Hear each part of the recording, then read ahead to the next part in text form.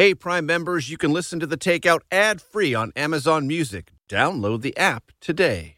This spring, if you'd rather spend time enjoying your lawn instead of trying to keep it alive, there's good news. True Green is the easiest and most affordable way to get a beautiful lawn. All you have to do is water and mow, and they'll do the rest. Weed control, fertilization, aeration, and even some things you might not even think of. They'll do all of it, while you can do literally anything else. With True Green, you can have your lawn looking as good as a putting green. That's not hyperbole. True Green is the official lawn care treatment provider of the PGA Tour. True Green offers a satisfaction guarantee, and they have a verified best price promise, which guarantees you the lowest price with no compromise on quality. You do you. Let True Green do your lawn care. Visit TrueGreen.com to get the best lawn at the best price with the best people guaranteed. Angie's List is now Angie, and we've heard a lot of theories about why. I thought it was an eco move. Fewer words, less paper. No, it was so you could say it faster. No, it's to be more iconic. Must be a tech thing. But those aren't quite right.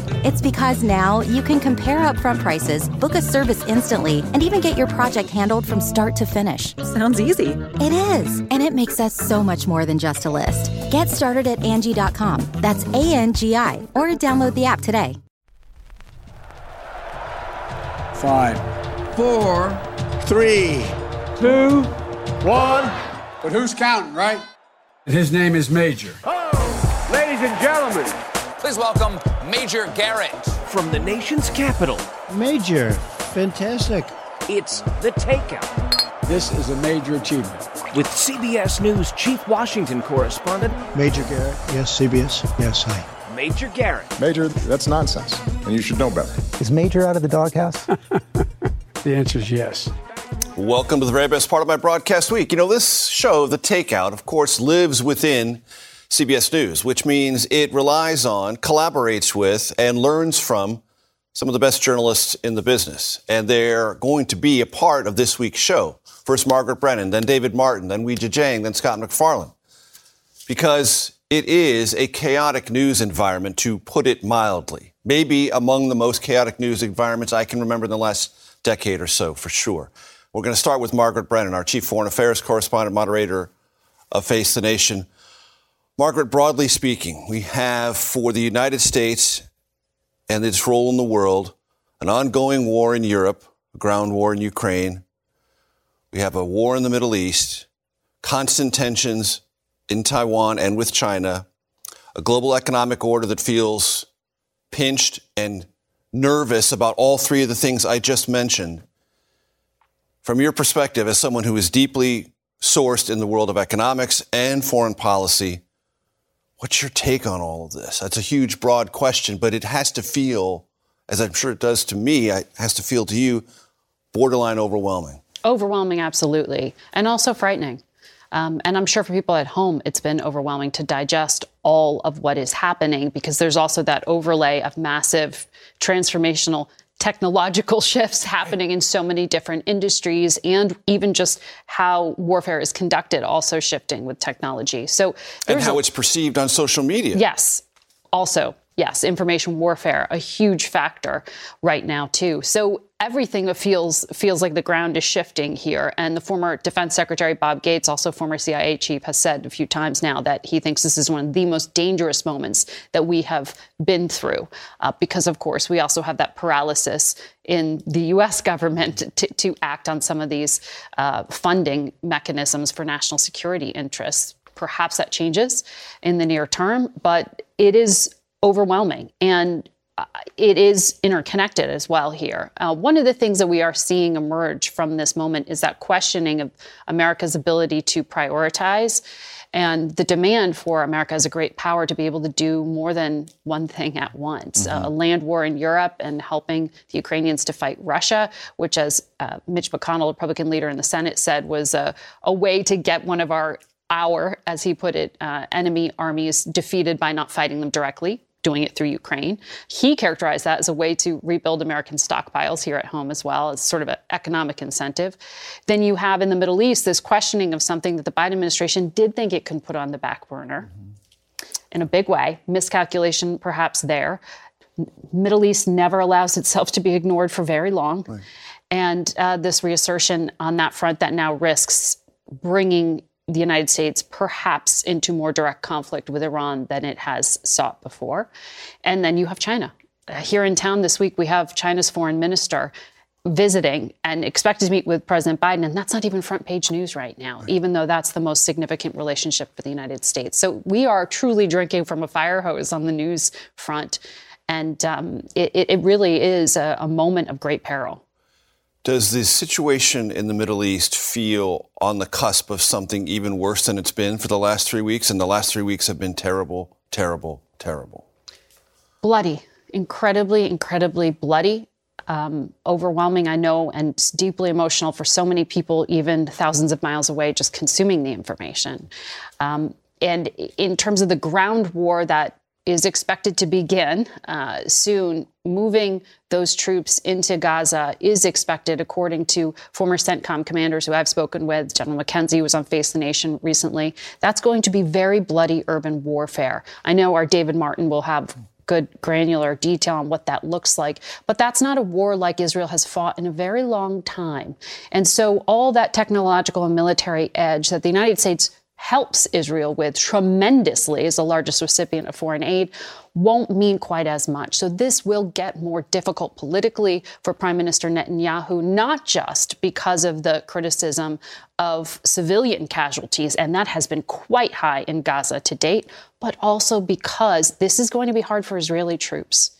And they will have casualties themselves. And that changes the dynamic for any leader. So this is going to get more complex on a political scale. And it's going to be interesting to watch how President Biden navigates it. Another dynamic, and we have to speak broadly here because developments can happen in a matter of hours. There are hostages in Gaza, a substantial number of Israelis, maybe a small number of Americans. There are 10, I believe, is the most recent number of unaccounted for Americans. They might all be hostages. They might also be unaccounted for in another way. This hostage question and the timing of a ground invasion, they are linked, but not necessarily. Mm-hmm. The Qataris, and I'd like you to help my audience understand the role that they do play and what is unique about their relationship between Israel, the United States, and Hamas. So Qatar is one of those Gulf states that likes to play in gray areas, and that is one of their greatest assets in terms of diplomatic power. They are someone that emirate is as a country the United States relies on for a number of things. That's where U.S. Central Command is based. You know, our eyes and ears in the Middle East, as the United States of America militarily, are based out of there. At the same time, they also host a number of entities the United States considers adversaries. The Taliban has a political office there. They deal with Iran, and they did, in this most recent deal, to bring home 5 Americans from captivity in Iran. It was Qatar that helped deal directly with the Islamic Republic. And then with this, Hamas, they have a political office in Doha, and they have a political arm that is represented there. Qatar is able to speak both to the United States, Israel as well, and Hamas. So they're not sitting down at the table when we talk about hostage negotiations, but Qatar is sitting down with Hamas and able to pressure them. They have a large role in Gaza as well, and have for years, because they are financially able to support a lot of the humanitarian needs of the Palestinian people, but they also deal with the government there of Hamas. And there has been, a tacit Israeli approval of a lot of this. Absolutely. Continued support of the government there, de facto government in many ways, since they weren't elected. There haven't been elections in Gaza since 2006. So the people who have been stuck there have been sustained by a lot of humanitarian aid, some of it delivered through the UN, but Qatar is a big part there. So that's just to explain their role in this region. And for the United States, Qatar can really come in handy. Hamas is designated by the United States as a terrorist organization. The U.S. doesn't directly through diplomatic channels talk to them. The Qataris can put pressure on Hamas because of that financial support, because of the weight here, and just saying what the United States did strategically was really interesting with the hostages, Major. For the president to publicize, President Biden to publicize what a strong interest he had in bringing these hostages home, to go on television, to actually release tape of him speaking in a Zoom call with family members. He was upping the price of those hostages. That is actually counter-typical strategy for hostage diplomacy. But in doing so, allowed for the Qatari government to say, this is a strong priority for the president of the United States. You may want to really consider prioritizing releasing some of those American hostages. Only 2 have come out to date so far from that dual national pool, but we should watch for more in this space. There is a lot of activity. It's very, very complicated for a variety of reasons in trying to negotiate with Hamas. They're not tightly controlled, and they are disparate in terms of different militant groups, from what I understand through diplomatic sources. There has been a conversation in the last week or so that the Hamas attack, barbarous, cruel, beyond almost all imagining and all precedent, even in the fraught history between Hamas and Israel, not only has galvanized Israel, but taken away from Hamas whatever veil or thin veneer of legitimacy it had politically in Gaza, and that Israel now is justified in the eyes of some who might not have justified it before to go after Hamas and go after it with a vengeance. And then the corollary to that is that might create an opportunity for a reassessment of the West Bank, of Gaza, the future of Palestinians, possibly reviving a 2-state solution. What do you make of that conversation? I know it's aspirational, and lots of aspirations have died, repeated deaths in the Middle East over a 2-state solution and the like, but what are your thoughts? Well, it is impossible to separate that question of, or the so-called, Palestinian question, the question of what happens with the future of the Palestinian people, from the conversation about Hamas, because that is their justification for their own, methods of terrorism. They want to eventually, claim they want to destroy the state of Israel in order to establish a Palestinian state. But there is an alternative to them in the form of the Palestinian Authority, which has been ruling in the West Bank, that had denounced violence a long time ago, that had moved through a peace process, although ultimately hasn't delivered a tremendous amount for the Palestinian people. And there are those in the intelligence community who were warning that there is a level of discontent for those generations coming up, the youth living in these areas who haven't seen diplomacy deliver for them, who haven't seen the Palestinian Authority or Hamas deliver for them, who are experiencing really a very low level of economic well-being in Gaza and the like, and those warning that this was dangerous and that some of the extremist groups might exploit that. And Hamas, with this attack, just absolutely stunned White House officials, stunned most national security officials that I've spoken with, because they didn't see this coming in the specific form for the terrorist arm of Hamas. And by the way, it wasn't just Hamas. So many officials say it was sort of a morass. There was this Hamas-led attack, but then behind it, different militant groups, Islamic Jihad, sometimes other people who may be unaffiliated, just this humanity that poured in without really facing resistance. Right. And it because of the who brutality. Took their malevolence with the Jewish state against Jewish civilians. Who just shocked people with the level of violence that was conducted in just a pure act of terrorism in a way that was just totally miscalculated by the Israeli military, Israeli intelligence. U.S. analysts missed it. And it does bring us back to that broader, okay, even if you destroy Hamas as a militant group and their ability to function within a safe haven of Gaza, what do you do next with 2.3 million people who live there? Who governs it? How? How do you, after bombing a civilian population, convince them that violence isn't the answer for them? And that they have a better alternative. And these are some of the tough conversations that are being had by the Biden administration with the Israeli government right now, saying what comes next. They can't talk about this a lot publicly. But there are implications for the United States here. Huge. Because to play this out, let's just think about this.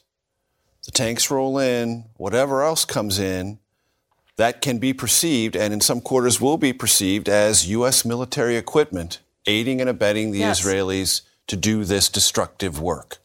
And if you're looking at that and you're saying it's not just Israel, it's America, and we want reprisals against both, that creates implications for this government and this country, does it not? Absolutely, it does. And actually, I thought it was a very powerful speech over the weekend by King Abdullah of Jordan. They have a peace treaty with Israel, have condemned the brutality of Hamas. King Abdullah was one of the people who, for the past 2 years, has been warning that things were reaching this boiling point, that the Palestinian question couldn't be tabled, as both the Biden and Trump administrations had wanted to do, that it had to be dealt with, that he was warning of violence. He, in fact, tried to make a push towards a peace initiative with the short-term Prime Minister Yair Lapid, who ruled right before Benjamin Netanyahu came back into power. It didn't go anywhere. But there has been this warning that there is a lot of kindling out there. And now after this 2.5 weeks of bombing and the land invasion that is expected to come in Gaza, you have one of America's best friends saying, this looks a lot like there is a different value being put on Israeli lives versus Arab lives. In fact, he said it. I quoted it to the Secretary of State, Antony Blinken, and said, how do you respond to that? Because perception is perception, not just in the streets, but when you have moderate Arab leaders who are warning the United States that this could backfire the United States in the region for their own interests. That is not something you can really just push aside. And I think that is something the Biden administration is mindful of as well, and not quite sure how to navigate. Margaret Brennan, thank you so much for your time. We're going to go to break. When we come back, David Martin. Stay tuned. This episode is brought in part to you by Audible, your go-to destination for thrilling audio entertainment. Whether you're looking for a hair-raising experience to enjoy while you're on the move or eager to dive into sinister and shocking tales, Audible has an exclusive collection of thrillers from best-selling authors that will keep you on the edge of your seat. Like James Patterson's first audio-only thriller, The Coldest Case. Experience stories like never before, where every chilling detail is brought to life by captivating sound design. Plus, as an Audible member, choose one title a month to make yours forever.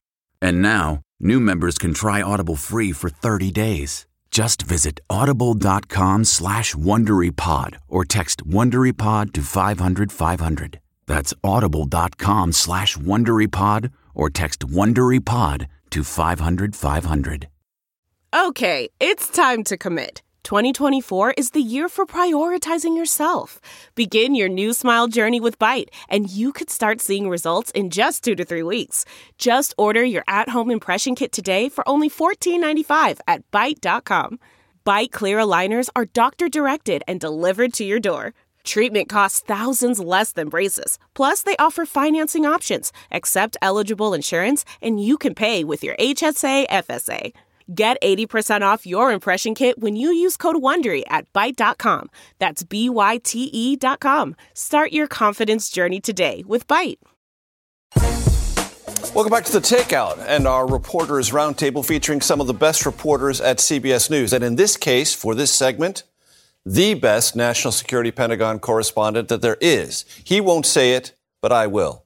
David Martin, it's great to have you with us. Thanks for being with us. Thank you. So, from the Pentagon's perspective, David, as it looks at the continuing situation in the Middle East, what is it most nervous about? What's the worst case scenario for American personnel and Israel, our ally? Worst case scenario for American military personnel is war with Iran. One of Biden's primary objective here is to keep this war focused in Gaza. And, there are just so many moving parts right now. The U.S. is helping rearm Israel with more of the precision-guided weapons that it's using in all these 7,000 strikes against Gaza. And it's got these this small cell of senior military people there advising the Israelis on the best way to go about invading Gaza and sort of reminding them about Colin Powell's famous Pottery Barn rules. You break it, you own it. That applied to us in Iraq, and it will apply to the Israelis in Gaza. Okay, you broke it. What are you going to do with it now? So that's what started this whole thing, Gaza.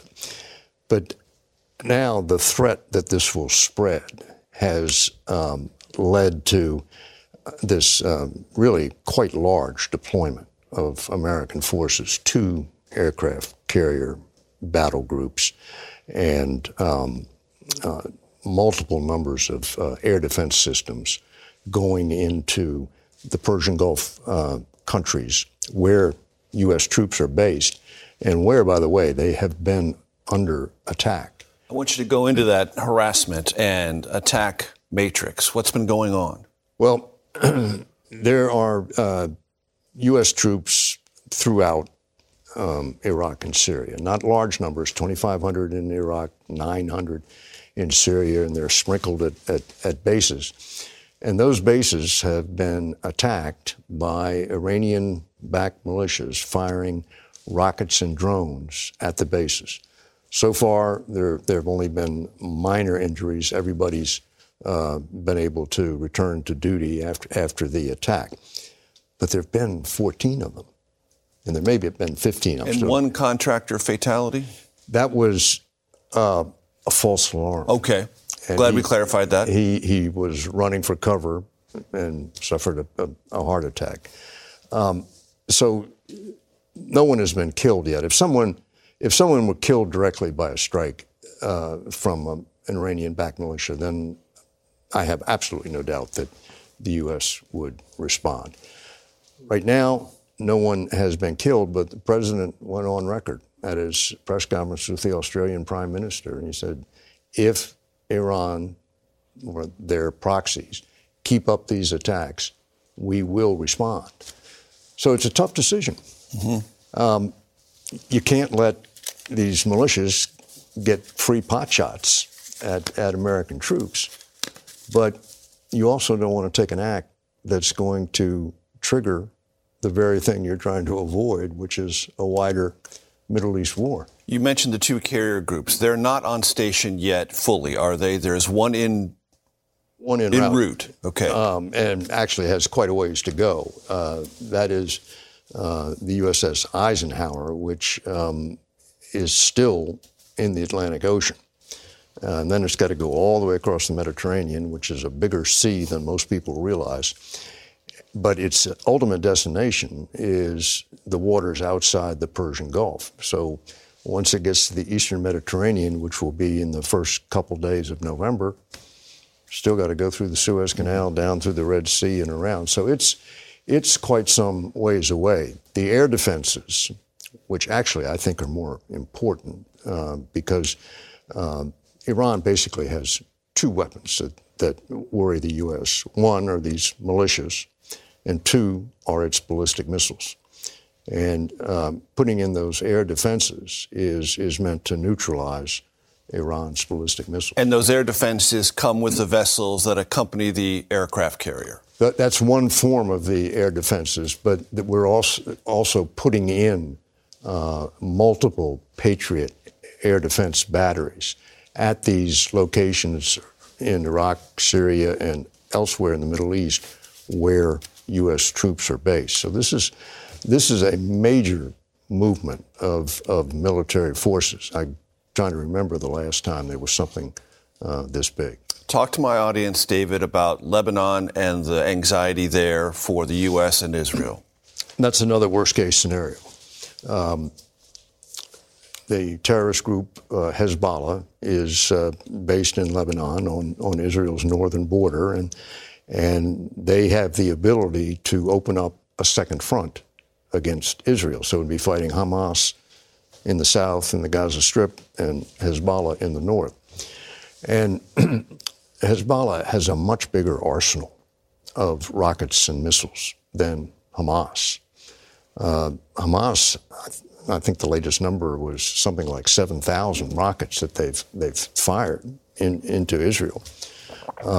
Hezbollah has a publicly estimated stockpile of 150,000.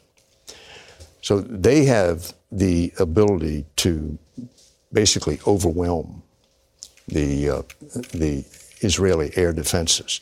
But it would come at a horrendous cost to Hezbollah because the Israeli army would go in and their aircraft would strike. So the conventional wisdom, and you know, after October 6th, you have to kind of say conventional wisdom will only get you so far. The conventional wisdom is that Hezbollah doesn't want a war with Israel, and Iran doesn't want a war with the United States. But how many wars have we had that people didn't want? I mean, right. That's how they start. Things can spin out of control. Yeah. I want to direct our audience's attention ever so briefly to Ukraine and the sense in the Pentagon about where that is, what the Ukrainians need, and what the prospects are for something approaching victory.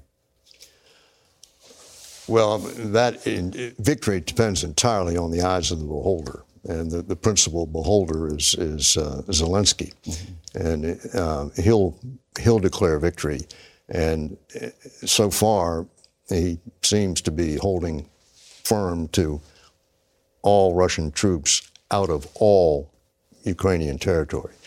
That's a major task. You know, they've had this offensive that's been going on all summer, which the U.S. hoped, by virtue of the training and the equipment that they gave the Ukrainians, would be basically a blitzkrieg, armored brigades piercing these Russian defense lines. And it just didn't work out that way. The first time they tried to get through a minefield, they just lost a bunch of their armored vehicles. And so it's turned in to 3 yards in a cloud of dust. They basically are fighting the same way the Russians fight, which is you level everything in front of you, then you go in and occupy it and repeat. Mm-hmm. And so they're making progress.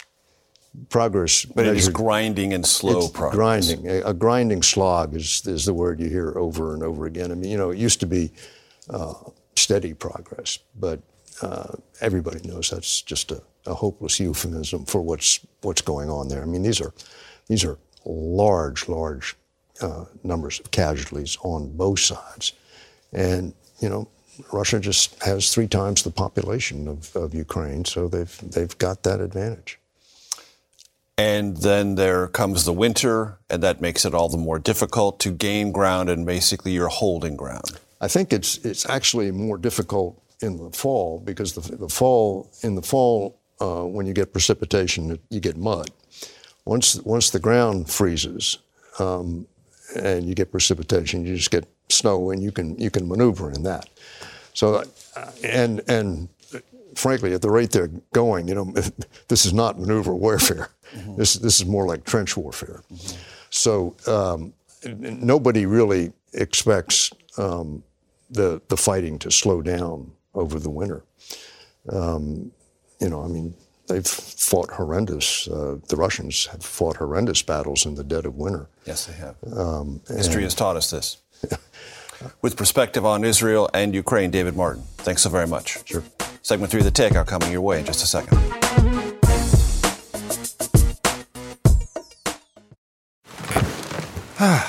The comfort of your favorite seat is now your comfy car-selling command center, thanks to Carvana. It doesn't get any better than this. Your favorite seat's the best spot in the house. Make it even better by entering your license plate or VIN and getting a real offer in minutes. There really is no place like home. And speaking of home, Carvana will pick up your car from yours after you finalize your offer. Visit Carvana.com or download the app and sell your car from your comfy place. Man, that sunset is gorgeous. Grill, patio, sunset. Hard to get better than that. Unless you're browsing Carvana's inventory while you soak it all in. Oh, burger time. So sit back, get comfortable. Carvana's got thousands of cars under $20,000 just waiting for you. I could stay here forever. Carvana, where car buying meets comfort meets convenience. Download the app or visit Carvana.com today. Welcome back to The Takeout. The best of CBS is sort of the theme for this week. When it comes to the White House, that means Weijia Jiang. Weijia, it's great to see you. Thanks for being with us. President of the United States, Joe Biden, is running for re-election. His poll numbers are bedeviled by dissatisfaction over the economy and inflation. Immigration is described by his opposition party, the Republicans, as a crisis, a full-blown crisis. He's trying to manage the war in Europe, meaning Ukraine, and now the prospects of a grinding war in the Middle East. There's a lot going on there. What is the feel at the White House? Well, some sources think that this is his time to shine.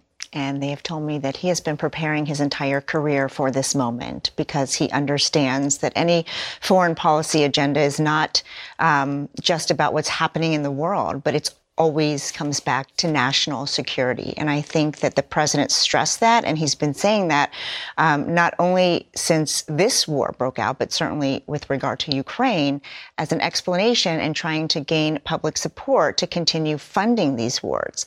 And so it is very tricky for the president, obviously, with, as you laid out, so much at stake. But when it comes to these conflicts, there are many in the White House who believe that, this is his time to show Americans that he is the person to do this job, to handle what's to come, because every decision he makes is not only in response to what needs to happen now, but he's looking ahead to what could come with regard to an expanded conflict, with regard to other would-be aggressors. And so I think that's exactly why we saw him go to Israel, in part, at least, because, it's no secret that there are a lot of questions about his age, about his energy, about whether he can do the job. And I won't be surprised at all if we see montages of Joe Biden, not in one, but in two active war zones that he went to. He went to Kyiv, and then, of course, he went to Tel Aviv. And so I think that, this is something that he thinks of often, as you framed it, because he is campaigning. No matter what, from this point on, Major, everything has the lens of the campaign somewhere on those glasses. No doubt. And you know this much better than I do, but if I'm picking it up, it's clearly something that a day-to-day White House reporter picks up. This really sort of teeth-grinding frustration that those in the White House have about this narrative that he's too old, he's not vigorous enough, he can't handle it.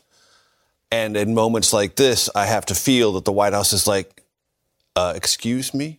Mm-hmm. Do you see what's going on? Right. Do you see what's happening and the way the White House is responding? That's got to be, if not at the top, a subtext almost every conversation you're having there. Absolutely. And that's why they're also trying to showcase his domestic agenda as well. He is on the road. He is traveling. He is having events. And I feel that they want that to pick up even more to show that he can handle it. And they always say that he can, chew gum and walk at the same time.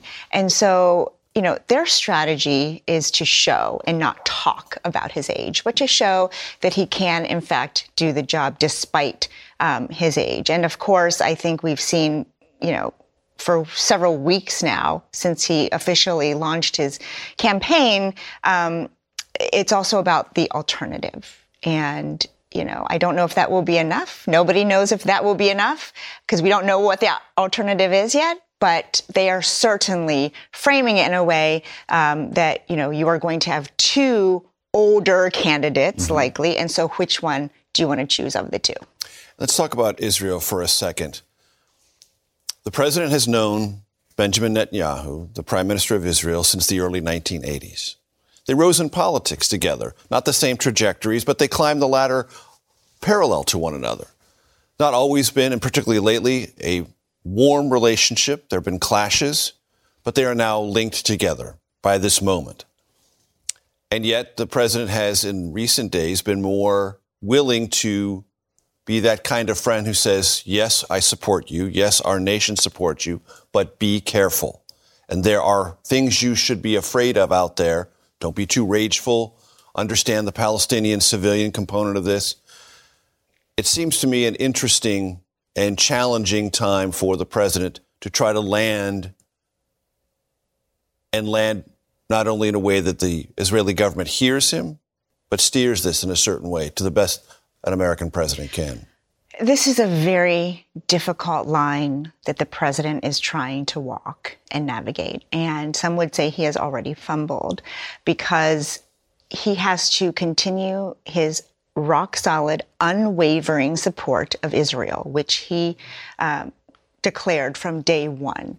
He also has to acknowledge a Muslim American community that is also going through a lot of pain. And so I think in recent days, especially, including during his remarks with the Prime Minister of Australia, he reiterated Israel's responsibility and obligation to respond to what happened. But he also is trying to hit home that, not all Palestinians are linked to Hamas, and that he feels for the Muslim American community as well. He condemns anti-Semitism. He condemns Islamophobia at the same time. But I think he hasn't drawn any lines, and that's where there is some criticism, because we've seen him lean into the role of consoler-in-chief and say, look, I understand there's pain in both communities, the Jewish American community, the Muslim American community. I feel you, I see you. He's literally said those words. But that is not enough, because people want to know, okay, so what are you going to do about it? And he can't draw those lines. He continues to support Israel as long as they abide by the rules of war. What happens if they cross it? He has said there will be no U.S. troops involved on the ground. When will that change? He has warned Iran and other potential aggressors, don't get involved.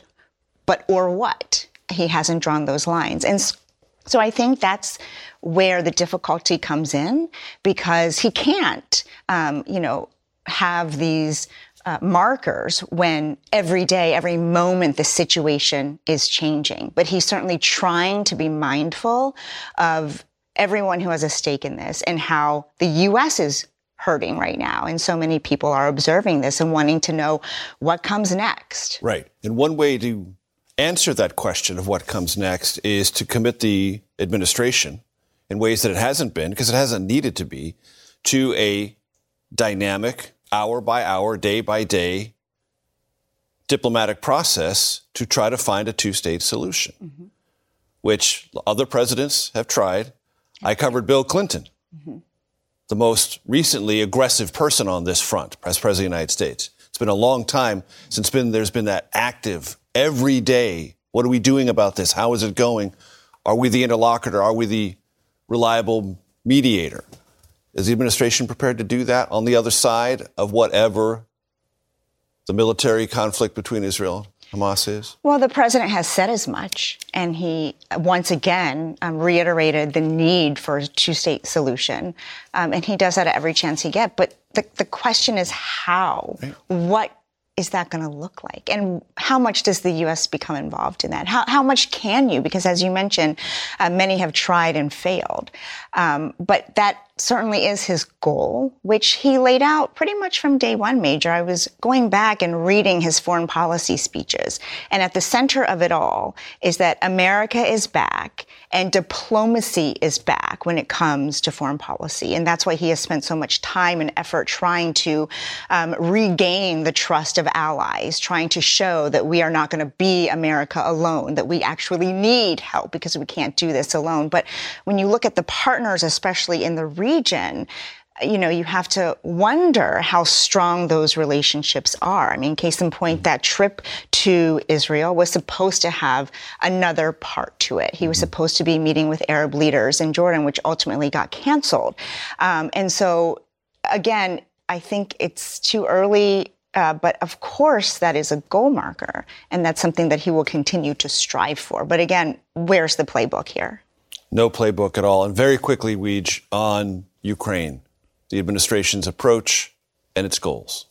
Well, money. funding. Right. And that's From why Congress. you see this huge, exactly. That's why you see a huge package totaling of about $100 billion that the president wants to push through that is attached to funding for Israel, as well as funding for border security and Indo-Pacific nations like Taiwan. Because, again, going back to how the president views his foreign policy, it is all about national security here at home. And that's how he's trying to sell it.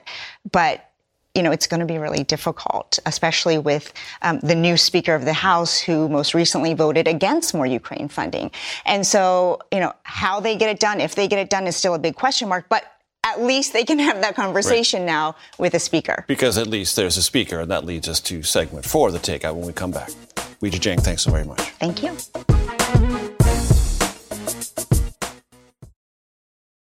Delve into the shadows of the mind with Sleeping Dogs, a gripping murder mystery starring Academy Award winner Russell Crowe. Now available on digital. Crowe portrays an ex-homicide detective unraveling a brutal murder he can't recall. Uncovering secrets from his past, he learns a chilling truth. It's best to let sleeping dogs lie. Visit sleepingdogsmovie.com/Wondery to watch Sleeping Dogs, now on digital. That's sleepingdogsmovie.com/Wondery.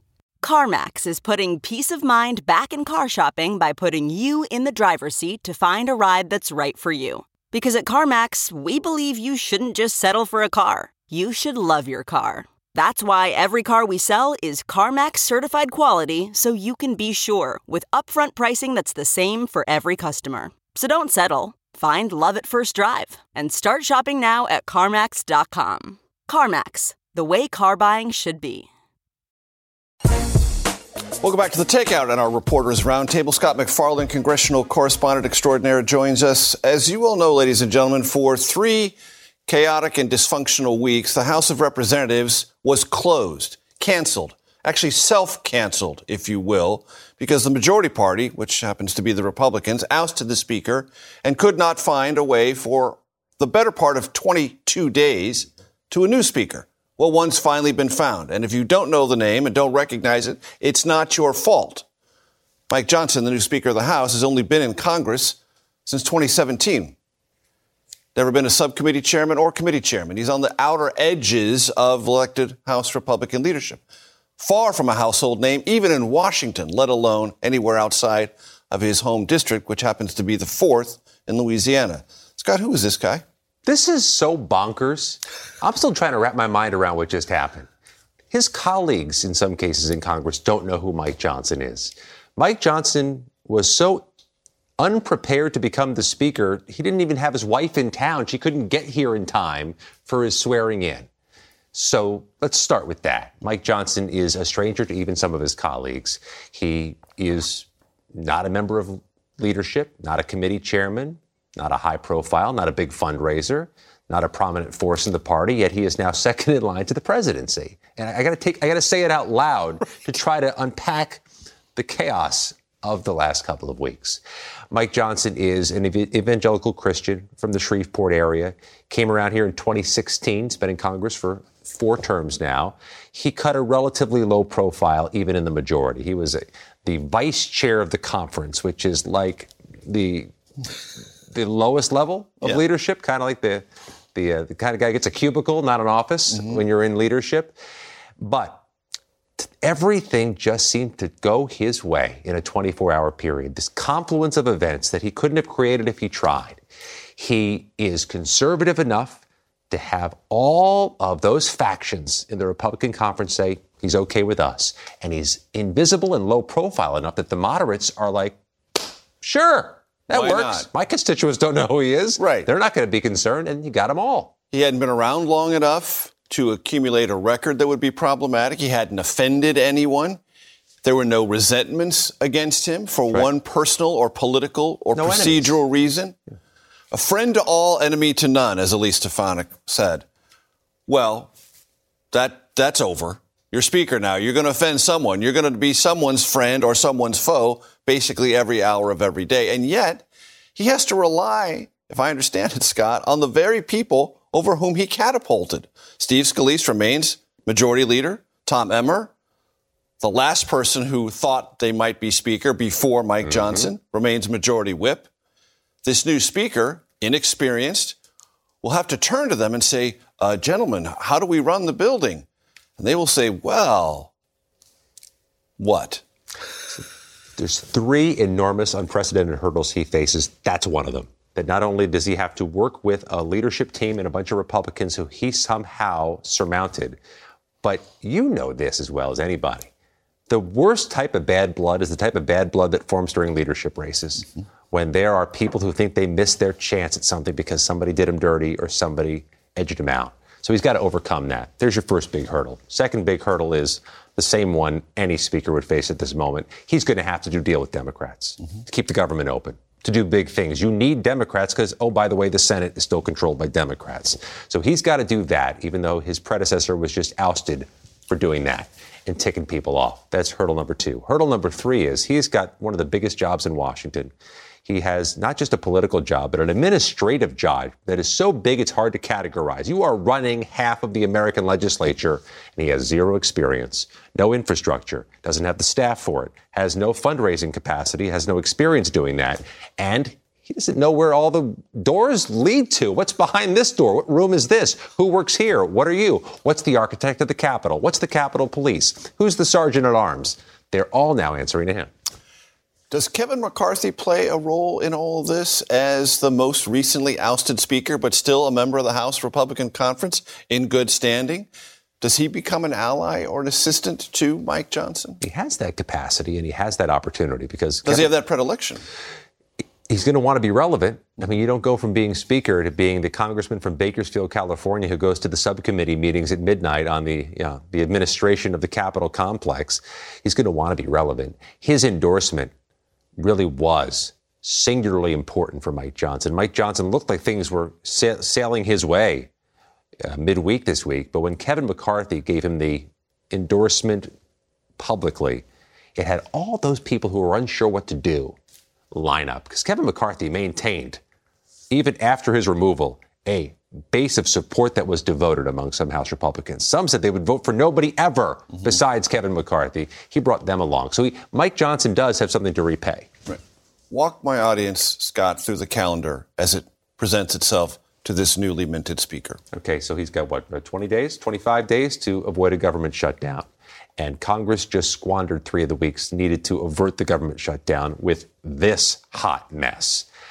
Speaking to a number of the Republicans, conservative Republicans in the Freedom Caucus who hate the continuing resolutions Congress passes, those things that just kick the can down the curb and keep government open a few more weeks and do things on a temporary basis, they're going to give him some latitude because they recognize they boxed him in by squandering 3 weeks on this.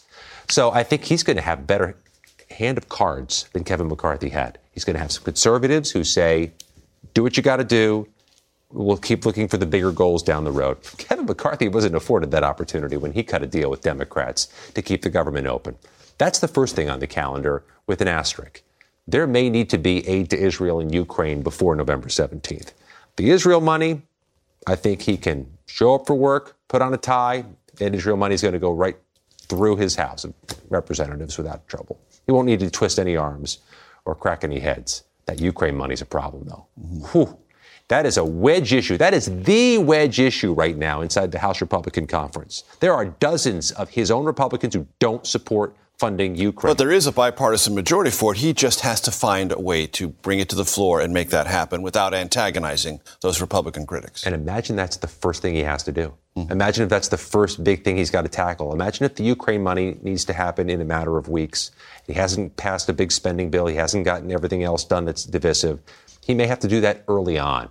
It's a problem. And I got to tell you, right, the Republicans in the Senate, Lindsey Graham, say not only does the Ukraine money have to happen, don't even separate it from the Israel money. Put it all together. You need to do it all at once. It's urgent. It needs to happen for the world's good, not just America's good. That's Mike Johnson's first real big splintering problem. And before we go, very quickly, he still has the one-person motion to vacate sword, metaphorically and politically, above his head. True? Unless he can get the House to approve a rules change, which would require some composition of votes that isn't there right now. So, yeah, He's hanging by the same thread Kevin McCarthy was hanging by, but he gets something different. He gets a honeymoon period because everybody recognizes he was thrust into this job by his own choice, but with short notice. Marriage of convenience. It sometimes happens in politics, legislative and otherwise. Scott McFarland, thanks so very much. That does it, folks. We'll see you next week. The Takeout is produced by Arden Farhi, Jamie Benson, Sarah Cook, Ellie Watson, Jake Rosen, and Ashley Armstrong. CBSN production by Eric Susanen. Follow us on Facebook, Twitter, and Instagram at Takeout Podcast. That's at Takeout Podcast. And for more, go to takeoutpodcast.com. The Takeout is a production of CBS News. If you like The Takeout, you can listen early and ad-free right now by joining Wondery Plus in the Wondery app or on Apple Podcasts. Prime members can listen ad-free on Amazon Music. Before you go, tell us about yourself by filling out a short survey at Wondery.com/survey. 1, 2, 3, 4. Those are numbers. But you already knew that. If you want to know what number you're going to pay each month for your car, use Kelley Blue Book My Wallet on AutoTrader. They're really good at numbers. AutoTrader. A story of betrayal you would struggle to believe if it wasn't true. Listen to Blood is Thicker, the Hargan family killings, early and ad-free on Wondery Plus.